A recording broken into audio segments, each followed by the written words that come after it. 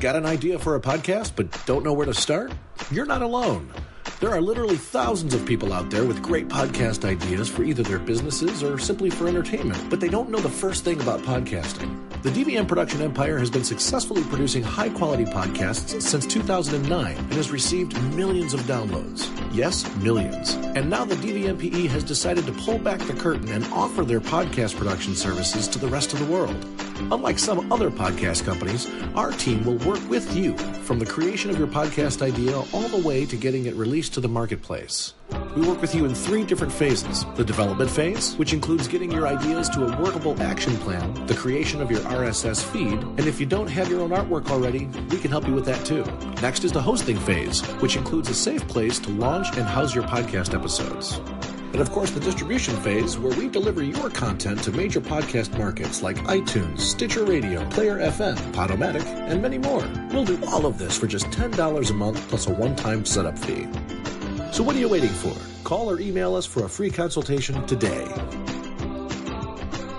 The views and opinions expressed in the following podcast do not necessarily reflect those of the DVM production empire. That's how you know it's good.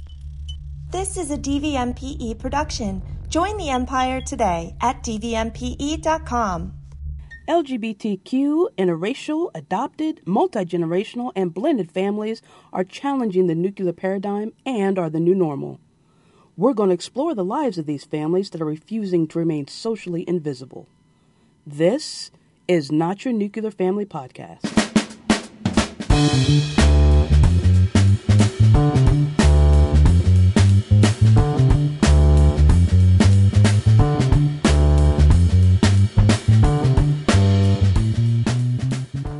Hey everybody, welcome back to another episode of Not Your Nuclear Family. I'm the host, Shawnee, and with me I have...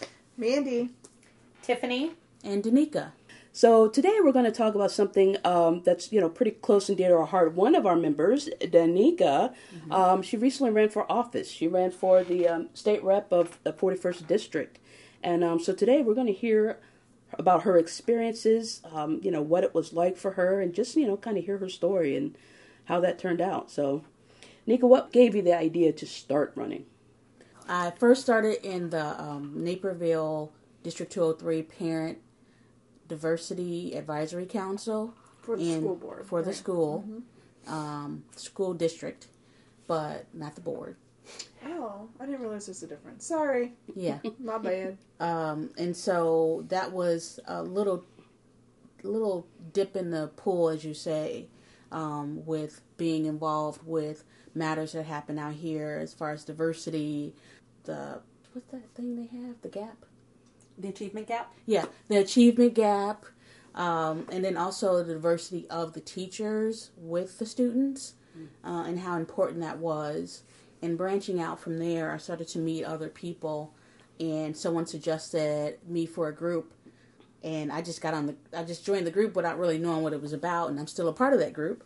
And just being out and meeting people, I got to learn also about the political scene that's out here, which is mainly Republican. When I first came, it's starting to change a little bit, but one of the things that people talked about was the representation that we had in Springfield for our district, and how it was not aligning with what most people values were. I never thought of myself as a politician. Actually said I would never go into politics, but my experience as a social worker and also wanting to create change and also highlight the issues that were important, not just in our district, but also Illinois, especially mental health. How I got to running was I went to I thought about it before, but in February of 2019, I went to an event that was held by actually our U.S. Senator's wife, Dick Durbin's wife, where they brought women together who were in office to talk to women who were thinking about running. And it was a table full of women like Lauren Underwood and just different state reps, U.S. reps, which was her. And just the process that it would take. There was definitely a lot of realness in it by saying that, 80% of the women who run don't get elected. It was just like, it didn't seem like it was easy, but after leaving that training, I was energized to run for something. No one I knew was running for two positions within my district, which was the county board or the state representative. And I wanted to make a difference on a larger scale, and the county just wasn't going to hit that. And so I decided I was going to run for state rep, and I went to another training that was held in Springfield. And the reason why that really sticks out was I packed up everything, got in the car, and then when I got to Springfield, I realized I left my suitcase. And so my mom and her two friends, Angie and Monique, jumped in the car and met me in, what's the middle, where Illinois State is? Bloomington. So I had to That's a good hour and a half drive, y'all. That's family love. I'm just saying. that was family love. And I got back in time to take my picture, which is my political picture that you see on all of my Facebook and all of that. Business cards. And that training was through the National Democratic. It's too many acronyms. I'm just going to say that right now. That's politics for you. Yes, it was a 2-day training. I met a lot of good people, a lot of people running. But from there, I knew I was going to run for something, and that was like May of last year. But in the meantime, I also had become involved with another organization, which is called NAPER Pride. And I was on the board and was kind of the spokesperson, the voice of the organization. Tell us a little bit, what is NAPER Pride? So NAPER Pride is the first LGBTQ organization in Naperville that actually has events for families, friends, and it was a little bit of a different spin than going to Chicago. People have this perception, which we always talk about, people in the queer community just being wild and sexualized and all that stuff. But, here in Naperville, it's a family place. And so we hosted a movie night, we had game nights, we had a health and wellness fair, which actually we will kind of highlight a little bit later because that's one of where our episodes was taped last year. But anyway, I was involved with that group and was involved with them up until I started to plan for running. So I sent out like a monkey survey. What do you call that? Survey monkey. I'm dyslexic. Same thing. Yeah. I'm for real. I really am. Can I just interrupt you real quick, just as a side note, for anybody that did listen to our Pride episode? See, this is something I think is really important. It's significant, right? During the Pride episode, which was last year, we were talking about how we've evolved in Pride and how the surrounding suburbs around Naperville were all holding Pride events, whether it's a picnic or whether it was a Pride parade. And at that time, one had puppies. Yeah. Bolingbrook had puppies.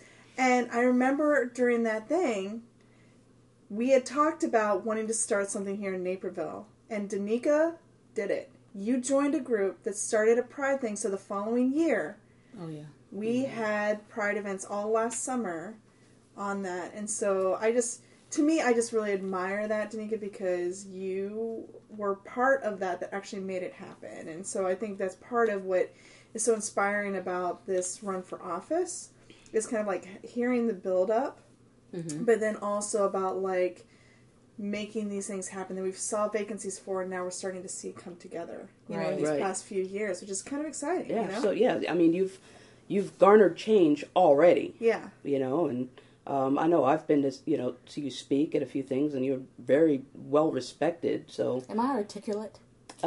Yes, you are very. You speak so well. Okay. From where you're from. So Code switching. Which was another episode. I know. Yeah, We're bringing it all together today, guys. So I didn't mean to interrupt, but like, yeah, no, I mean, it was cool to kind of see, like, I mean, it wasn't just you, but you joined the movements to make them happen, and you were the spokesperson, you were the face of it for a while, you know, so that was Which cool. was interesting. But yeah, and also Napier Pride continues, and just because of this virus this year, they had this big Pride festival planned, and of course everything got canceled. So be on lookout for that probably next summer, if we are coronavirus free or vaccinated or whatever happens. yeah. Okay. And so after the Pride, the health and wellness fair, I announced at the end of August that I was running, and had like I'm not going to say a coming out, but it was like a launch event, wasn't it? I guess it was a launch event. Technical Announcement? terms. It was an announcement. Kickoff. Yeah.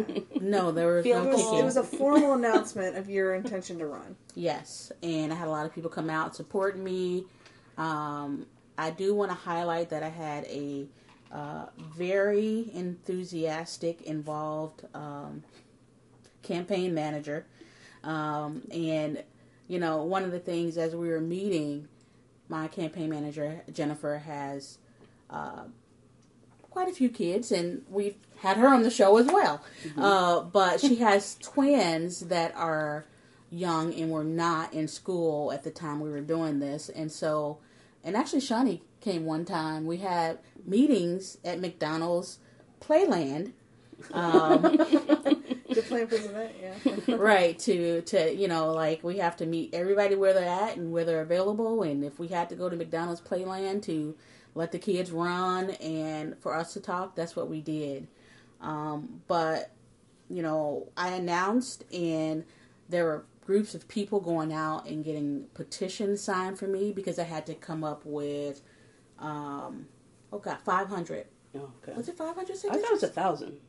No. Because then you say Well, you you're have to going to go double over it. The minimum is 500, but you should get at least double or triple what the minimum. Because they could challenge any of the signatures, and you want to, if they challenge and they knock some off, you know, you'll still have that at least 500. So yeah, there are people out there on the streets, going to libraries. Can we talk a little bit about the launch event? Okay. Yeah, because all of you guys were there, like, so Shawnee and Tim showed up, all of our friends showed up, our kids were there. Yeah. Yeah, and you gave like a real formal speech. You had some friends that were running for other representative offices that were there that like introduced you and stuff. So, and your mom was there, and all her friends were there. You know, everybody's really, like, it was like a really big thing. Yeah. You know. Yeah. I'm curious, you know, since this is like talking about family too, right? So you were just surrounded by all your chosen family, by your actual family. Your sister was there. What was that like? And then how do you think, like, our kids, like, interpreted that event? You know, like, do you ever reflect on that? I just started laughing because all I know is that our son was probably just like pizza. It was at a pizza place, yeah. It was fancy pizza. It was fancy pizza, which he was like, you know, not excited about. He was like, "This ain't no Domino's," you know.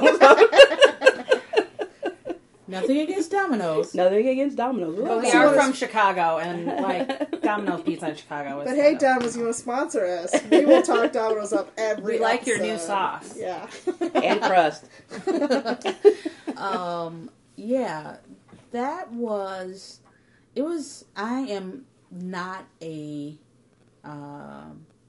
extroverted person, which was another shock to why me running. But getting up there and the kids, I think the kids were proud because they saw how much support that I was getting, and I know my mother was proud. And actually, one of the things in my speech that I mentioned was when I was younger, and actually when I first kind of decided that I wanted to create change. And the story that I told was when I was living on the west side, and there was on our street there was a store at the corner, and cars would just speed down and kids would get hit all the time trying to go to the store. And when I was younger, we went, I think I was maybe about 9 or 10, we went to a meeting organized by Acorn to try to get a sign put on the street, like a stop sign, so that, we could at least hopefully save lives. And I don't remember what the process was. I know we were meeting, it was hot, it was summer, but in the end we did get that stop sign. And I think, that was probably the start of my social work life.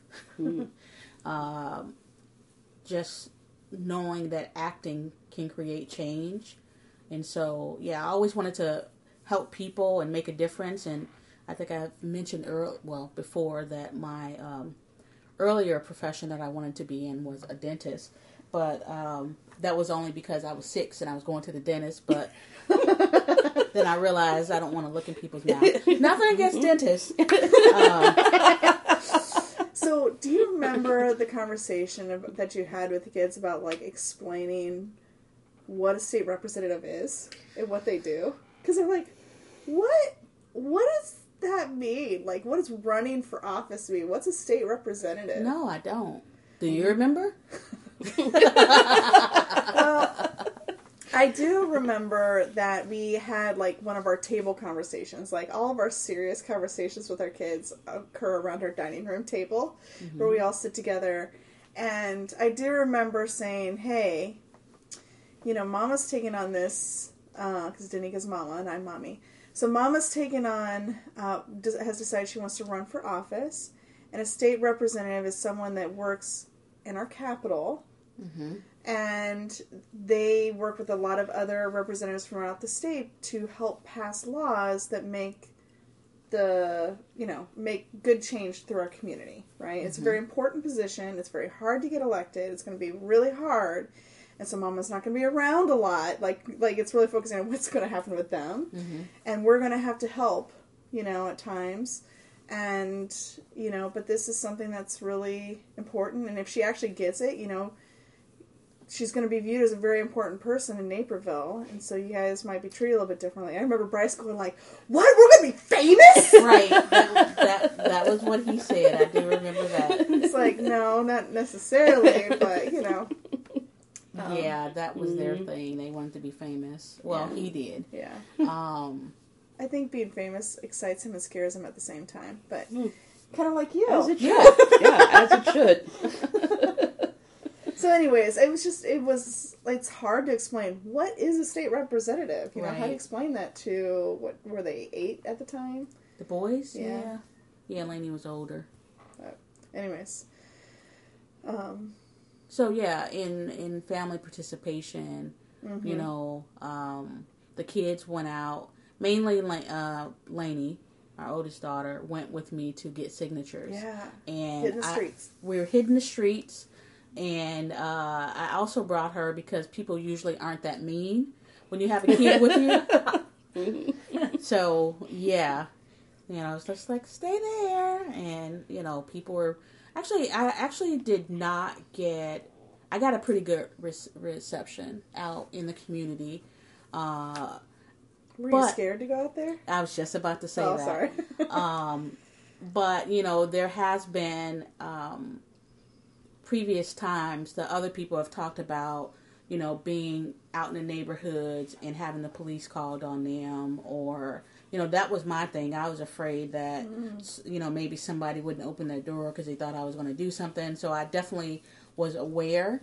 So I would knock on people's door and then step back, far enough so they wouldn't think I'm trying to, attack them. Mm-hmm. Out of curiosity, the other people who you spoke to that had issues, were they people of color? Yes. Just curious. Yes. There's another black woman who tried to run for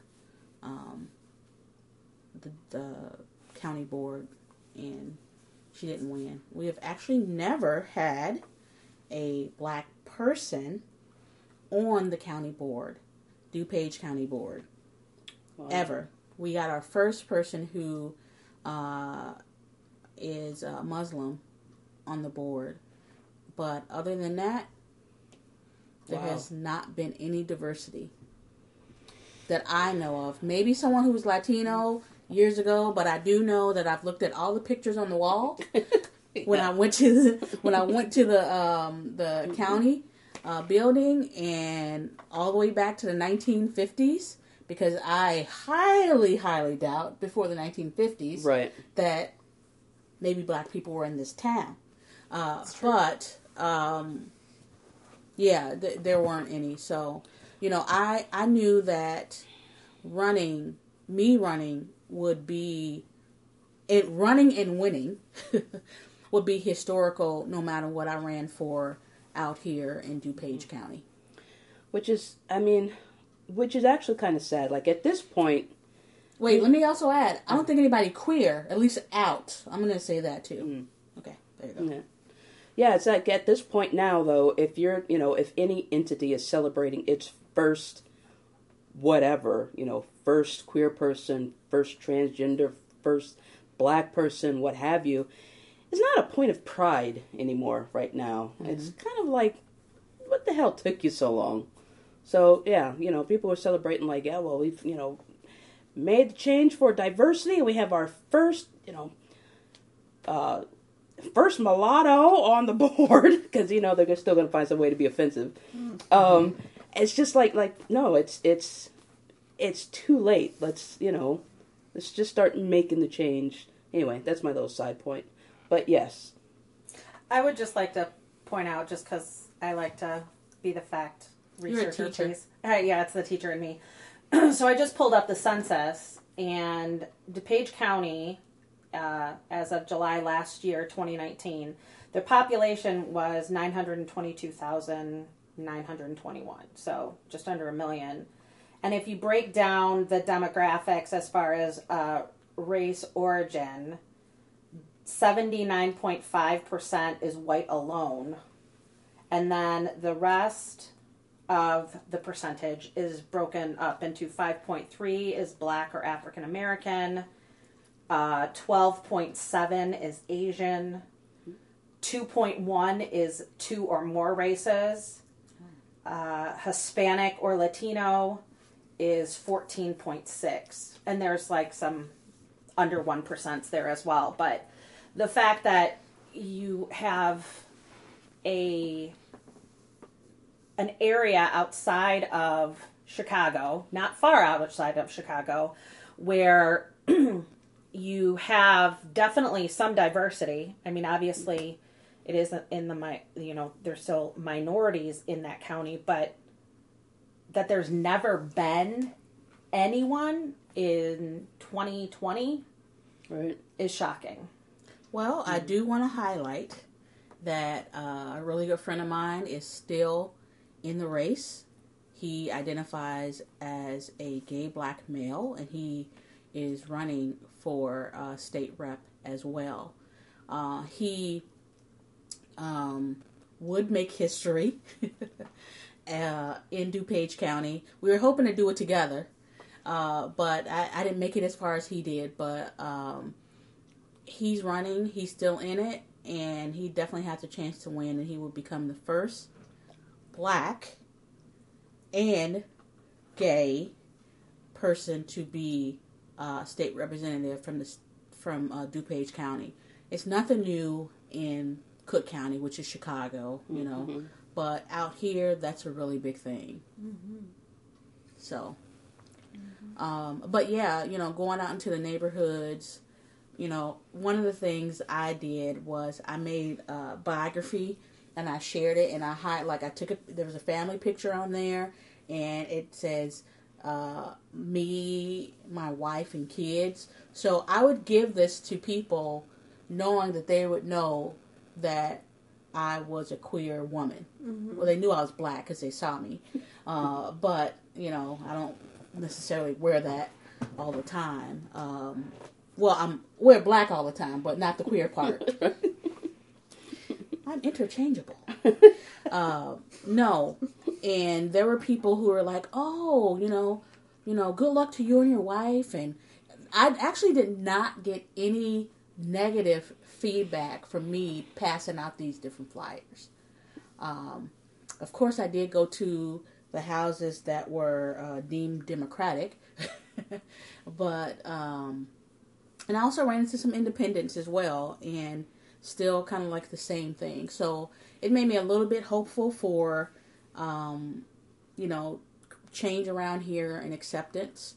But yeah, so I was getting support from, you know, different people. Of course, you cannot say that you're helping or supporting people out loud before an election is decided, especially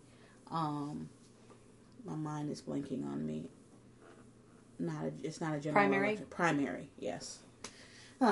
And so there are people helping me with signatures, you know, kind of helping me with a little bit of fundraising. And so, yes. And as we were winding down to turn in the petitions to get on the ballot, now before, I announced really late because I wasn't sure if anybody else was running. So we're in the community talking, and they're like, nobody else is running. And then somebody else ran. And this was somebody who had more support from the state than myself. And in support, I mean money. And so, you know, I got on the ballot. And I do remember going down to Springfield. We took the kids. Family road trip to Springfield. We took a family road trip to Springfield. It was cold and windy. I do remember that. It was really windy. And we were looking for the building. We went to like 3 different places. Yes. But we finally got it all together. And we were turning in the paperwork, and I think the kids were punching holes. Yeah, because we had to like put it in a 2-hole punch thing all together, a prong, and to have them all the ballots all together, and had to make sure they were all notarized and everything. And so that was the boys' job. They were like punching the holes and putting it on the thing in numerical order and stuff. So we were taking pictures, and then we turned it in, and you know, I was officially on the ballot, or going to be on the ballot. And then, like I said, someone else joined the race. Literally, wasn't it like 2 weeks? 2 weeks I was before. going to say, I remember you telling me, it was like the last minute. 2 weeks before this person joined the race.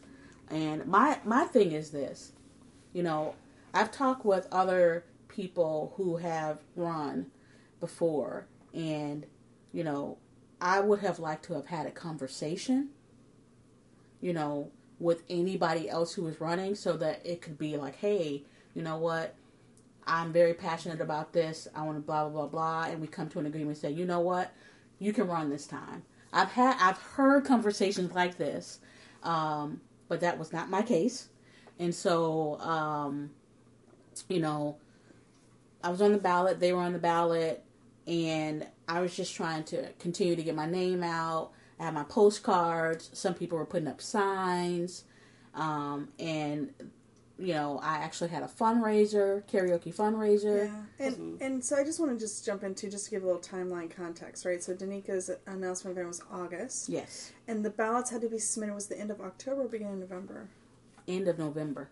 End of November. Okay, yeah, it was right before Thanksgiving. So by this point, you had gotten a lot of support. You've gone to all these events, talked and gotten support from the precinct committees, gotten hit the streets, worked hours and hours and hours to get all these petitions. How many petitions do you think you got at the end? Was it like it was about 750 or? 1,000? Oh no, it was like a little over 900. 900, okay. Yeah. So 900 signatures by the end of November, and this person comes in supported by a high-powered state person, got all this money. Basically the Democratic establishment of the state. Yeah. Decided they wanted, and they had met with you. They had met with me, but I think that I was, and it has come out later, I was too much of an activist, which meant that I probably am going to do my own thing. Yeah, you would go AOC on them. Yeah. You're not going to fall in line with what their agenda. I don't follow rules. Yeah, but I don't break laws either. You don't break laws, but you don't like to be told what to do. No, especially when some things are right. Being a social worker, I have seen a lot. I know the situations people are in with mental health and substance abuse and all those things, and a lot of this stuff sometimes comes through as punitive, and it's it shouldn't be that way. Right. So I just wanted to give the listeners that might not be aware, like the timeline context. You'd already been working for months. Yes. This person comes in with that backing, hundreds of thousands of dollars, and you had barely raised $200. Yeah. It was all hard work and it was all hard work and time. She had a lot of friends and family volunteering their time. There were a lot of people supporting me and backing me. And this is one of the things I also learned in politics. Mm-hmm. And I'm not going to be cynical, but in politics you have no friends. Mm-hmm. And so when this other person joined, there were a lot of people who were supporting me who backed away and decided either they're going to stay neutral or they're going to back this person. Yeah. And that was very, very hurtful. Mm-hmm. But as I said before, I never thought I was going to be a politician, and this is just the way the political world is. It's really about power. And sometimes, most of the times, I think people aren't in it for the right reasons, but, my reasons were pure and definitely wanted to make a difference in some kind of a way. And I think people believe that. And I don't think I would have had any problem, of course, being uncontested. But then also the person that is currently in that seat, is kind of pulling at straws because this district is changing. Yeah. And we could actually, the person who's running against him now would make history as well. Yeah, right, because she's a woman of color. She's a woman of color. And so they chose a great person. I mean, right. And like if Danica wasn't running, we'd probably be like, yeah, totally. We got, she aligns with a lot of same values. And what was really interesting though, like having the competitor, right? Then you had someone to debate with. You'd both show up at the same events. Yeah. And you really had to refine your speech and engagement with crowds and like help them figure out who to vote for. So I think you got better. But I think what was really interesting and really hard was that the people that were backing you and then backing away, there was a few that were really honest and had those conversations. Just like, look, Danica, you should probably just quit, right? Mm-hmm. And why did you not quit? Well, I started it and I was going to finish it, and plus with my kids, like, showing them that you don't just quit when things get hard. Because things are hard all the time. Mm-hmm. And plus, I am an African American woman, and resiliency is in my blood. So, sorry. She raised her hands. Yes, yeah.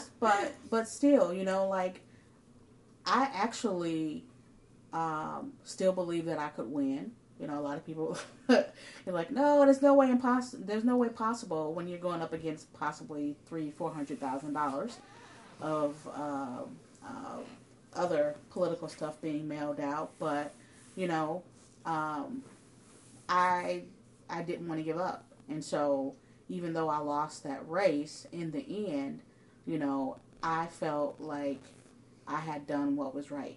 Yeah. I didn't have any regrets about it. I still don't. And, you know, there are people who are wondering if I'm going to run again. In something different? Or they just want to know what I'm running for next. Yeah. So there's people that still want you to run. They be still want me involved to in run. politics, but it didn't work out this time. Oh, man, I just, like, when that happened, I just remember, like, you know, so as a supportive partner here, I learned a lot as well, because I remember, like, different road trips where Danique and I were literally trying to put together a political Facebook page and figuring out how to do that. Yeah. Coming up with a slogan for your run. Mm-hmm. And coming up with, like, your walk cards and designing those. Yeah. Like, I mean, I'm not a marketer or designer, but, like, we got to do what you got to do, right? And you were my treasurer, so I ended up being her treasurer and having to fill out all the financial paperwork. Or maybe I shouldn't say that. I'm just kidding. Your signature's on it. No, but figuring out how to fill out political paperwork. Mm-hmm. And I remember, like, you did a fundraiser and was able to get some money from, you know, different people. And so you ended up raising a couple $1,000s, which then you used to buy signs, which were driving at 2 a.m. down, you know, deserted streets of Naperville, putting them out. You know, like, I mean, it was a lot of work. It was, the kids would drive and put signs out and stuff too with you. Oh, yeah. That was for my birthday. I remember that. On your birthday, we went to brunch, and on the way back from brunch, we had a bunch of signs. We would just stop out, pull over, and the kids would put signs down, and it was fun. You know, in some ways, we made it a family thing. Yeah. So, yeah, but, you know, I think the way that you know, kind of described it is, like, it didn't end up working out, and honestly, like, COVID hit right before the election. Yeah, right? The election was March 17th. And so we were all on lockdown a couple weeks before. Yeah. I mean, the real big lockdown kind of happened on the 13th. Yeah. But, that's when the kids stopped going to school. But, like... Yep, Friday the 13th. Never forget that one. Yes. But, yeah, we were... It was like the end of February, it started popping up, and then like around the second week in March, and it was just like, okay, and then there were people who were afraid to go vote, you know, and it was too late for mail-in ballots for some people. Yeah. And so, it was interesting. It's crazy. And so even though you ended up losing, like, I mean, in a way, since we were in the heart of the pandemic, I didn't lose. I just didn't win. Right. Let me rephrase that. When you did not win. Thanks. As a family, though, like, thinking about, like, not only all that time, like, you were gone a lot. And it was also a financial thing because you weren't able to work as much, right? And, you know, it was a real struggle. And so. But then also Lainey came with me to a couple events and took pictures for me. Yeah, she did. So Lainey was your photographer. Yeah, I mean, it was a real family thing. Yeah, she is also my campaign manager too. On the side. What kind of impact do you think? Because Lainey, of the three kids, Lainey seemed to be right there with you in 12. so many events and helping you out in so many different ways. What kind of impact do you think that has had on her? Have you guys talked to her about it, or have you gotten a sense of what that meant to her, or how she views it? The impact, I haven't necessarily talked to her about it, but, like, her seeing that, you know, we have a voice and people want to hear it, I think she was proud. I think all of the kids were really actually proud. And kind of sad that I didn't win, but, like, you know, like I said, it wasn't necessarily just about winning. It was about, like, continuing to the end. So yeah. Well, there's also, sorry. No, go ahead. There's also a lesson in just doing it, right? Yeah. I mean, that's what I keep thinking about. It's like, you know, it's almost like, you know, sometimes you have to do a thing a couple of times because then you reset each time, right? So next Right. time, you know, like, okay, I know this is what I have to do, and I know this is what I I have have to to go, raise and, money. and this is what, right? Right. And, you know, and then it's just one of those things where, you know, once you start, you know, you've already had the exposure, you already have a great, you know, resume for this. So yeah, it's just that, you know, there are a lot of things that you learned along the way that I think is going to, you know, will help you in whatever. Which would take me to a follow-up of that. If you did it differently, if the next time you run, or if you could go back and do it again, what things would you change? If anything. Like, how would you approach it differently?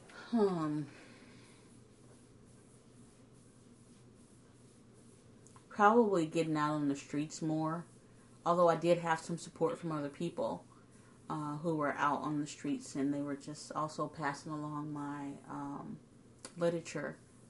But probably the way that I let people know who I was, you know, and well, of course with money, but probably doing mailers. You know, I really think that actually made a difference. So people can know who I was. Yeah, I swear to God, the other candidate, because she had so much money, I don't know if she actually did much door knocking, but I swear, like leading up to that election, every week we would get a big 3 old or 4 mailers about from her. Yeah. And I think that she really didn't, I don't know if she really even wanted to do it at first, and like every time she would go against Danica would talk about something like healthcare or mental health or something like that, and each time she would learn from Danica and reframe her thing, because she used to just talk about money, because she's from the financial world. It's like, oh, I just want to do the budget, blah, blah, blah, blah. Right. But then she started talking about Danica's issues, and you started seeing these mailers coming out talking about some of the stuff Danica's women's talking about. rights, Yeah. mental health. So if anything, Danica did have an influence on her. Yeah. And she sent a card to Danica after. You she gotta tell people all that. Well, I just thought it was a nice gesture. Sorry. Well, I mean, it part of me, I was wondering, because, like, you know, it just sounds like, you got caught up in the political machine, right? I mean, because that sounds like strategy. Like, you wait to see, like, okay, where are they at? What's happening? All right, boom, this is a good time for us to enter the race. And, you know, which sucks, but that's, political machine keeps it churning. Yeah, and so that's one thing, but, as far as endorsements and going to interviews, there were times when we met up at the same place. And, the fact that these places we're going to were like organizations that were like unions, and there's a certain influence that the state has on that. I got a lot of good feedback, and like it seemed like, yeah, I'm going to get this endorsement, but once it all kind of fell out, people are going to do what they are supposed to do. So, but yeah, I don't know. I went out and represented myself, my family, my community, as well as I could. I'm not a public speaker, and definitely come a long way with that. Mm-hmm. But, it's not always about this presentation. Although I did actually have to wear, like, more makeup and stuff, which is not me, because that's like extra work. But I have learned to put on my own makeup and not use my mother as much. So, what made you feel like you had to do that? Because I had heard feedback, actually, in regards to my hair. There were some racist stuff like, she looks unkempt. Her hair's not neat. It was just like that kind of stuff. Like, she's a black woman. Mm-hmm. And so then I had to like step it up and, have like a power jacket, which I still have. and it was interchangeable with a lot of different shirts. But yeah, there was just comments about me looking polished enough. And, you know, that's a trip because when it comes down to it, the way I look has nothing to do with the way that, you know, what my values are and how I want to represent the people. Well, and I think that, you know, and the reason I asked that question, I already knew what the answer was going to be, but I think it's important that people who are not exposed or aware of the depth of systematic racism understand just how it reveals itself. Yeah. Because, I mean, I've known you for years, and I could maybe count on one hand the time I've seen you in makeup. And the fact that, you know, I mean, usually you're wearing your camo jacket or shirt or shorts or something, you know, and the way that, you know, you presented yourself at these events that, you know, we went to was very different from the Danica that I had known for years. And so I think the fact that people feel that they can, I don't know, like it blows my mind, especially as a white woman, just like, it just incenses me, like, that people say that kind of stuff. And I know that's my privilege and stuff, but, you know, for people to actually say that out loud to someone to get it back to you is... I don't think they wanted it to get back to me. I think that there was their own conversation amongst themselves and someone told me about it. Okay. Right. I mean, I admit, because I kind of, you know, tried to coach you in styling because I'm a dapper boy myself. And I'm not a fan of that camo jacket, but... Okay, so is this going to turn into a camo jacket intervention? Bring it out. Danica looks really hurt over here. Yeah. Oh, buddy. But it's like Danica's security blanket. But yeah, I mean, like Tiffany's right. I mean, I saw you and I was like, you know, you look good, you know. But I was like, but you weren't Danica, you know. And I felt, you know, it kind of, I don't know, it made me feel uncomfortable because I can't even imagine having to look at have a certain persona just to appease, you know, a handful of people so they think I'm okay for the job of looking good, I guess. I mean, it's like, you know, how's that, you know, it's affecting your mental health. And also, and I also want to say this, you know, there were, within these last few years, there have been large numbers of women of color running for office. And the thing about running for office is that you do have to dress a certain way, but it costs money. And there was an organization, I can't remember, that if they knew you were running for a political office, they would loan you out clothes. I think it was LL Flora, I don't remember, but... Tiffany's researching it right now. Yeah, and actually, they had accepted me to their program, so I was like, ooh, yeah, after this primary, I'm going to be dressed nice. But I didn't.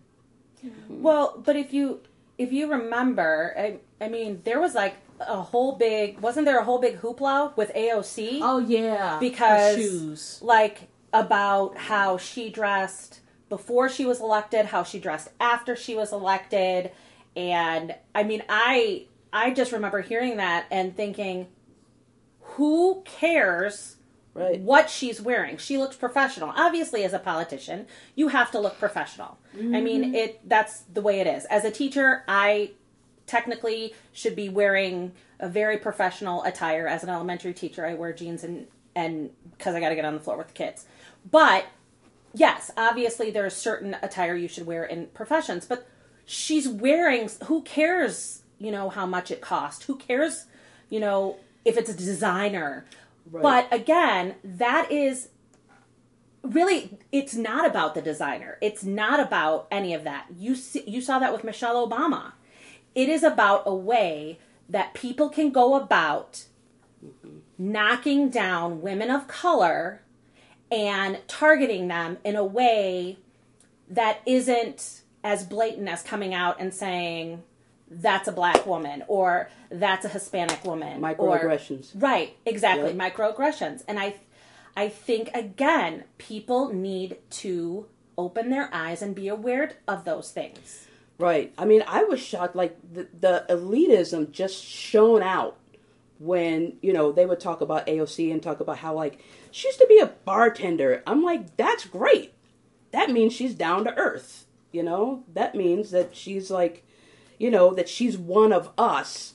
But listening to her speak, that she's qualified for the Very job. smart, yeah. Yeah, exactly. So, I want to say this, too. There are people in office without college degrees, and maybe even just a high school degree. Nothing against high school degrees or GEDs. But, they try to make it seem as though it's this esteemed type of thing when it's people. The representation, should be the people. It's for the people, by the people, of the people. something like that. And so, it should be people who don't come from these trust funds or, these high-powered jobs where, I can see some doctors, but, these are people who don't have the background with working with people. Maybe they were, presidents or CEOs of companies and all of that, and they don't know what the people on the ground are, thinking, feeling, or anything like that. Well, isn't that the problem with what we see now in the political realm, is that you have, first of all, you have these individuals who have been in Congress for decades upon decades. Their career. I mean, there's exactly their career, which I'm sorry, it should not be, because the face of the communities are changing so much. And you do, like, I want to see someone who is going to represent me. And if you look at these political, like, powerhouses, and you look at the districts and the areas that they represent, I mean, again, we're looking at the haves and the have-nots in a lot of these cases. Yeah.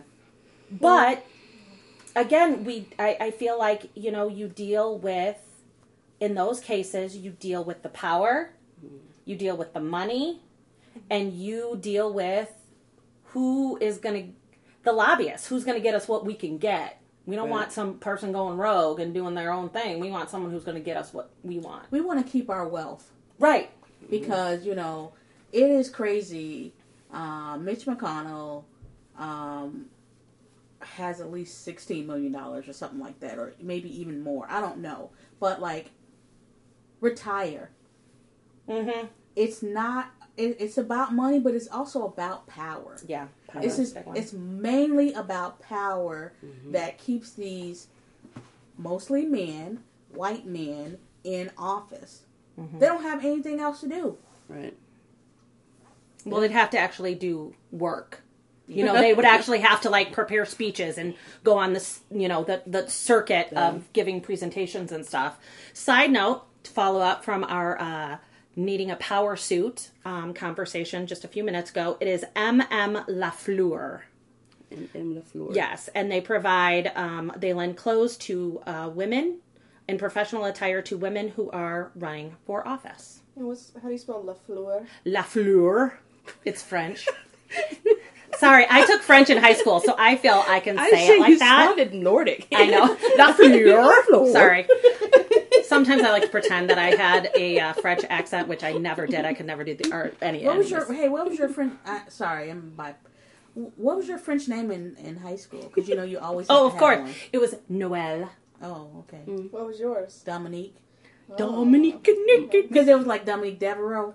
Oh, yeah. Okay, so Lafleur, capital. Wait, are we going to do all of ours? Oh, I'm sorry. I didn't take French. Oh, I was Chantal. You took French. I guess I didn't realize that. Mm-hmm. Yeah, and just out of curiosity, how many of the three of us have ever used our French after high school? I did it in college because I took French in college. You did? I took Espanol. Yeah, I tried to speak French once on a family vacation, and my dad yelled at me why people in France didn't speak English and why he had me take French all those years. And I said, obviously, I have no idea. So it's capital L-A, capital F-L-E-U-R, M-M Lafleur. Okay. I can't do it. Thank you. You're a And I was accepted to their program. But that's an awesome. I mean, that's Yeah. I mean, that I'm. Yeah, They that's an It amazing kind Yeah, of let's spun give them off from the serious AOC thing because plugs. people are saying like it costs money. Right. It's like you have to have money to run for office Yes. because it costs money for things, lots and lots of money. and that's not me. Yeah, I'm sorry. Go ahead, Sharon. It's just depressing, like that. That in order to win, you got to have money, because there are a lot of people who have a lot to offer, who are relatable, who know what's happening on the ground, who can make a change, but they don't have money. It's infuriating. So, literally, what we learned at least what I learned about running for office is that it's not just about getting out there and getting to know your name. You also have to be a marketer, a designer. You have to be good at, public speaking and talking to people. You have to be an excellent fundraiser because it is 80% about the money that you have. So, it's literally, the focus is you have to sell yourself. Mm-hmm. Ooh. You are the item that you're selling to the voters. Yeah, you're a product. And you have to sell yourself, and you have to consider all of the stuff that goes behind what does that mean. And I just want to point out, because, Danica responded to my question of what would you do differently. And as she was talking, I mean, it just popped in my head. I mean, she did not do anything to, to change who she was at the core, just to appease people. And I think that is, I mean, it sounds kind of patronizing when I say it, but I think it's commendable, but I don't mean it patronizingly. But I think it's important. We don't see that very often. People are willing, whether it's in politics or any other arena, people want something so badly that they're willing to change themselves. They're willing to adapt, and they're willing to become this chameleon of sorts in order to get what they want. And Danica didn't do that. I mean, and that's one of the things that I admire so much about, who she is and how she ran her campaign, was that we know Danica. And so when she would speak and she would talk passionately about the things that she, wanted to do, I knew that was the truth. And I knew that, knowing Danica and knowing that how stubborn she can be, that, given the opportunity, she was gonna raise holy hell if she had to. Yeah, and I two things on that. Chameleons are actually the animal that, if I was an animal, I want to be a chameleon. So. Okay, interesting. We'll talk about that in another. Yeah. All of a sudden, I got my therapist hat on. I'm like, ooh. We'll unpack that in another episode. And I did actually. I had the opportunity to do that. In fact, as far as play a role, and I turned that down. Mm-hmm. So. This is what happens when you go on your own. But see, you know what?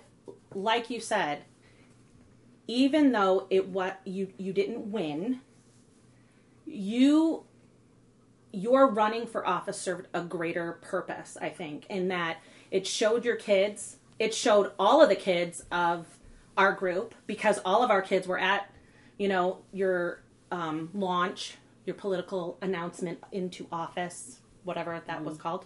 But I think, and I think that in its own way, it influenced those around you, because if you want something, there's something about having values and not compromising them.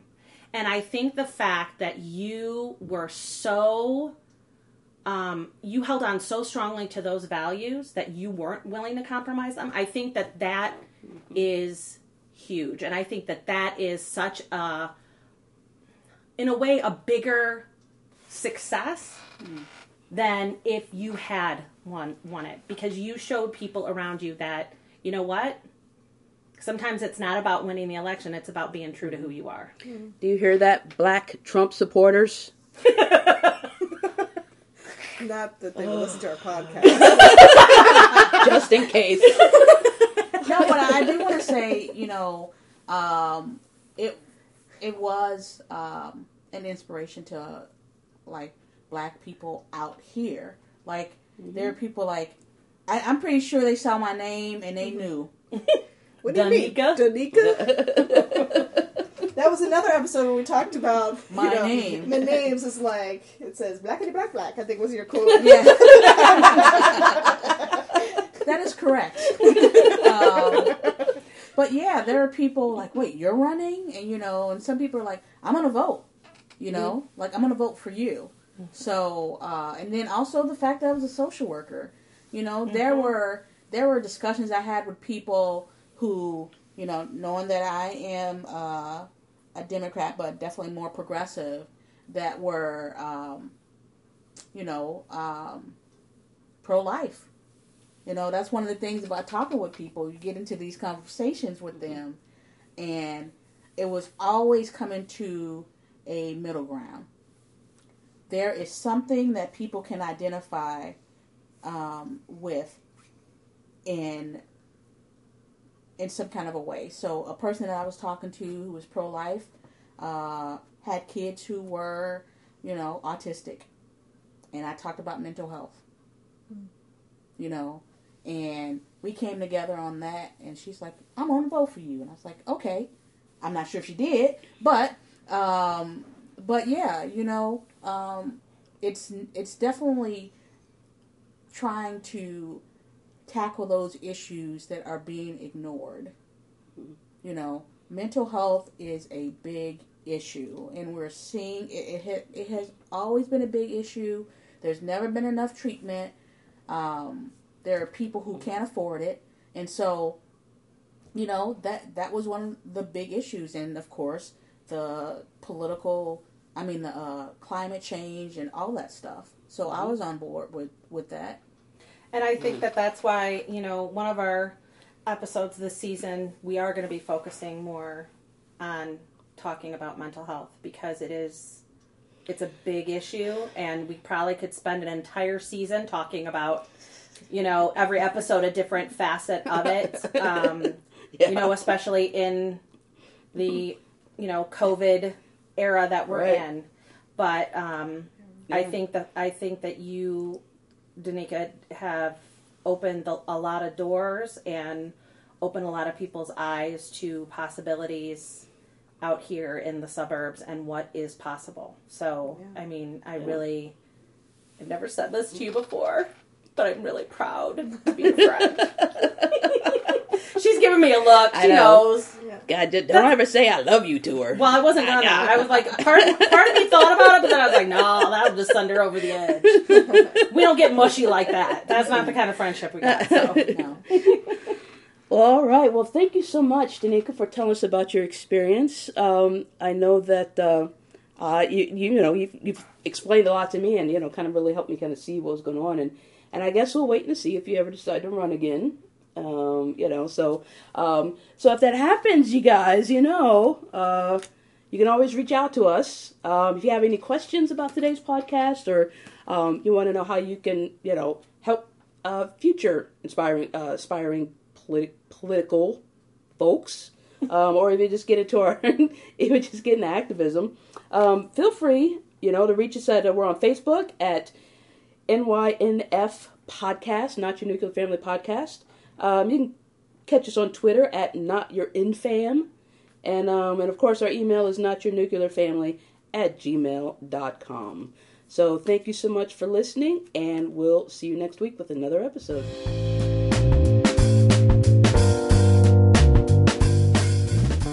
The Not Your Nuclear Family podcast is brought to you by DVM Production Empire. Visit us at dvmpe.com.